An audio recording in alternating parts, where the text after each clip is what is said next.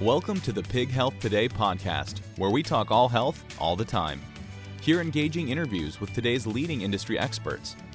Hosted by Pig Health Today editors, podcast episodes highlight the latest ideas, insights, and advice to improve pig health, welfare, and performance. Hi, I'm Joe Feeks, editor of Pig Health Today, and with me is Cassie Jones. She's associate professor at Kansas State University. Cassie, it's great to see you. Well, thanks for having me today. You've been doing a lot of work, as have others, on tracking viruses in feed. This is an important subject. It's also kind of a scary one. I want to talk to you in particular, though, about feed mill biosecurity. You've been doing a lot of work with that, but wow, there are a lot of moving parts there, a lot of trucks coming and going. Where do you begin? Well, the aspect of feed mill biosecurity really occurred to us in the middle of the porcine epidemic diarrhea breaks in the United States. And at that time, we recognized the threat that feed-based transmission can have, and somewhat based in ingredients in the feed itself, but really because we have all of this, like you said, transport from farms to feed mills and then back to farms. And we've done a really nice job in the United States in conventional pork production to create fantastic biosecurity around the farm. But one of the weak points has been that we continue to allow transport to feed mills and back to other farms, meaning that the feed mill can become a source of virus transmission. So what do you do about that? Where do you begin? Well, part of it is we had to take a risk-based approach because the fact that we had not put biosecurity around feed mills before really meant that we didn't need to. And so with PEDV, that was really the first time that we started to recognize that there were viruses that could be tracked far enough and in fomites like feed or on tires back and forth from the feed mill. And so as we looked initially, we started to identify the biggest risks by doing some environmental sampling and better understanding where in the feed mills we might have the highest risk for contamination of viruses. And what have you found? Well, we found some interesting aspects. So certainly the most likely place to be contaminated of all places are worker shoes.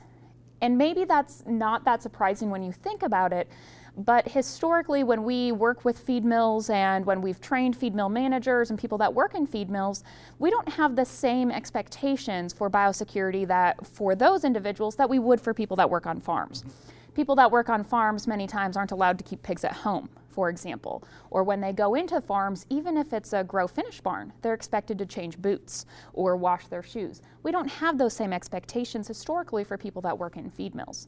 And so when we started understanding where the biggest risks are, the fact that it was from people may not have been that much of a surprise. So what do you do about that? I mean, is it just a matter of putting up additional safeguards when they're coming and going? Is it shower in, shower out? What's going to happen? It really depends upon the risk of the virus, what pathogen we're dealing with. And so certainly within the United States right now, we're encouraging people just to start thinking about it. And so we have some production systems that are very progressive and are starting to put in what we call Danish entry systems, where just like we would have at a sow farm where you have a bench that you sit on, you take your outside shoes off, and then you swing your feet over and put clean shoes on that you only use within the barn, or in this case, within the feed mill. Other feed mills have places for employees to wash or sanitize their shoes, or are putting down some sanitizer solutions on floors to try to minimize high-risk areas. But you talk about shower in, shower out for feed mills, that may not be too far down the road as we look at some ASF endemic countries and some of our partners that we've worked with. They are showering into feed mills, and the biosecurity to get into feed mills in some places is as high as it is to get into farms.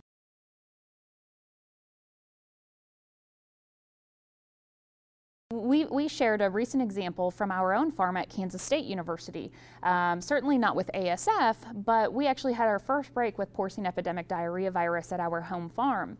And so we used environmental sampling at the farm very heavily to help us train our own farm employees, but then also better track the virus so that we could walk it out of the farm and, more importantly, keep the feed mill clean and keep an off-site nursery clean, and using this environmental sampling and feed mill sampling to make sure that we minimized risk. Now, we talked about people coming and going, but what about the trucks and other vehicles? So that's certainly one of the concerns that we had on our farm. We had, at our K-State farm, we have one feed truck, really two feed trucks that deliver feed back and forth, but one that was used most heavily. And it frequently, 2, 3, 10 times a week, depending upon what was going on, would make its way from the feed mill to the swine farm and back, but then it also went to other farms. And so we were trying to make sure that the feed mill was not contaminated. That we know is a really big risk, because once a virus gets into a feed mill, it's really hard to decontaminate it. We've done some of that research, and so we wanted to make sure that we kept the feed mill clean. One of the things that we were able to do is, since we had 2 feed trucks, one we designated to be inside the farm itself. And so we moved it to the inside of the perimeter of the farm, and then we moved feed through the stinger from the feed mill truck over the fence line into the truck that existed within the perimeter of the farm. And then from there, it delivered feed into the different barns that were within the perimeter. And so then we used environmental sampling to make sure that the feed mill truck that went back to the feed mill did not get contaminated during that time. We actually kept the feed truck out of the feed mill until those swabs came back negative. But what we did find about the truck in the inside of the perimeter was pretty interesting. That again, it's not necessarily the feed or the ingredients that were really a risk or a reservoir fomite for the disease, but it was the truck itself, the tires, the pedals, the foot pedals, and the step that employees were using to get into the truck and out that became the biggest risk for carrying PEDV. It gets complicated in a hurry, but again, we try as much as possible to use data to make decisions. And so what we've done at ksuswine.org is posted a number of feed safety resources, such as how to do environmental sampling, and how to even interpret environmental sampling, how to do biosecurity audits for feed mills, and we have a biosecurity checklist for feed mills, so that hopefully as we help feed mills and help feed facilities and farms better understand what their risk is, that they can make more data-based decisions that are risk-based so that they're tackling the highest priority items. Now, we've talked about the feed mill at K-State, and we've talked about commercial feed mills, but what about on-farm feed mills, where they're making feed and distributing it to maybe their contract growers or to just other farms that they own? That's got to be an accident waiting to happen. It is certainly a higher risk activity, and so in that case, we take a lot of emphasis and put it around contaminated farms and trying to prevent transmission to other barns. And I would just emphasize to the veterinarians and to the producers that are dealing with a disease incident within one of their farms to put that same biosecurity emphasis around their feed mill, understanding that it can also be a risk for disease transmission.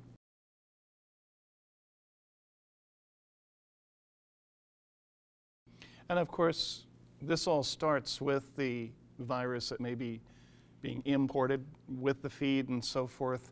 What advice do you have for both feed mills and producers alike in terms of sourcing ingredients? Yeah, that's an excellent question.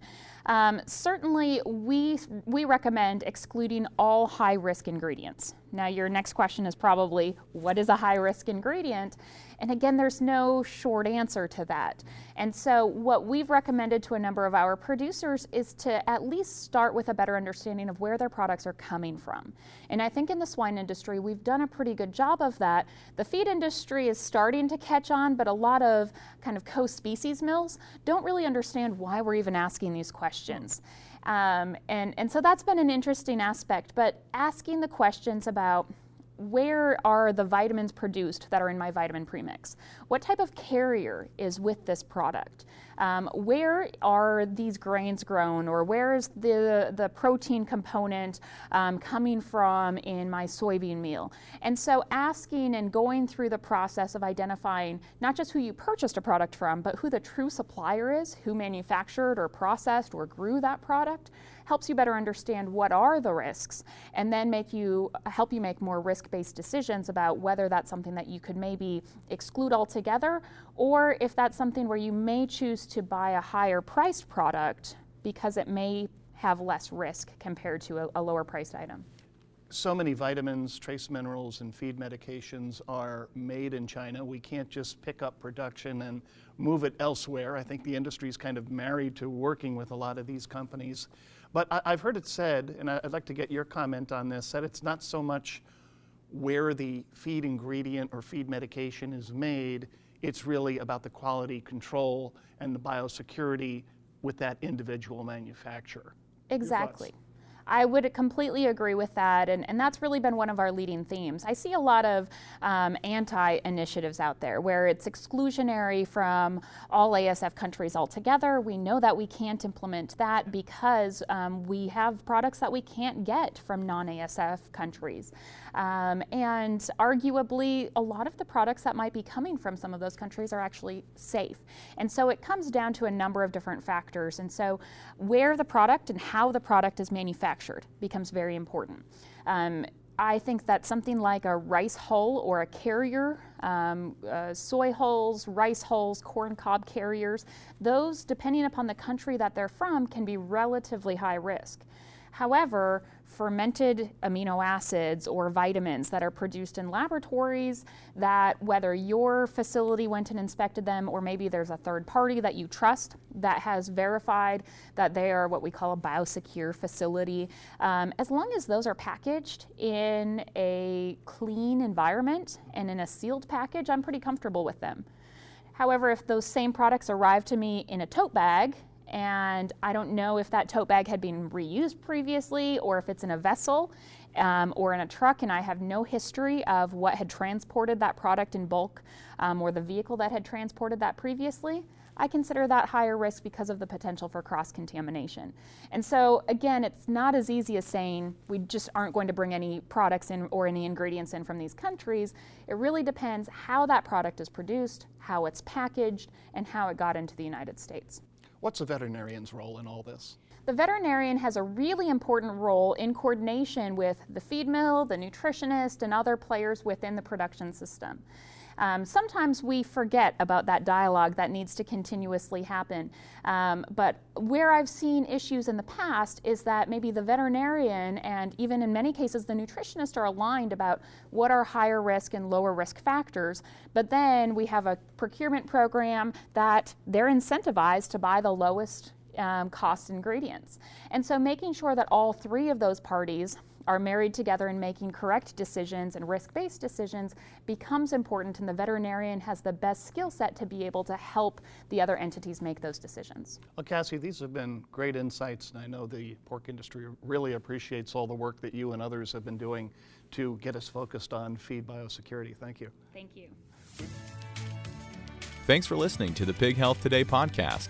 To get the latest news and interviews delivered to your inbox twice a week, subscribe to our e-newsletter by visiting pighealthtoday.com/join.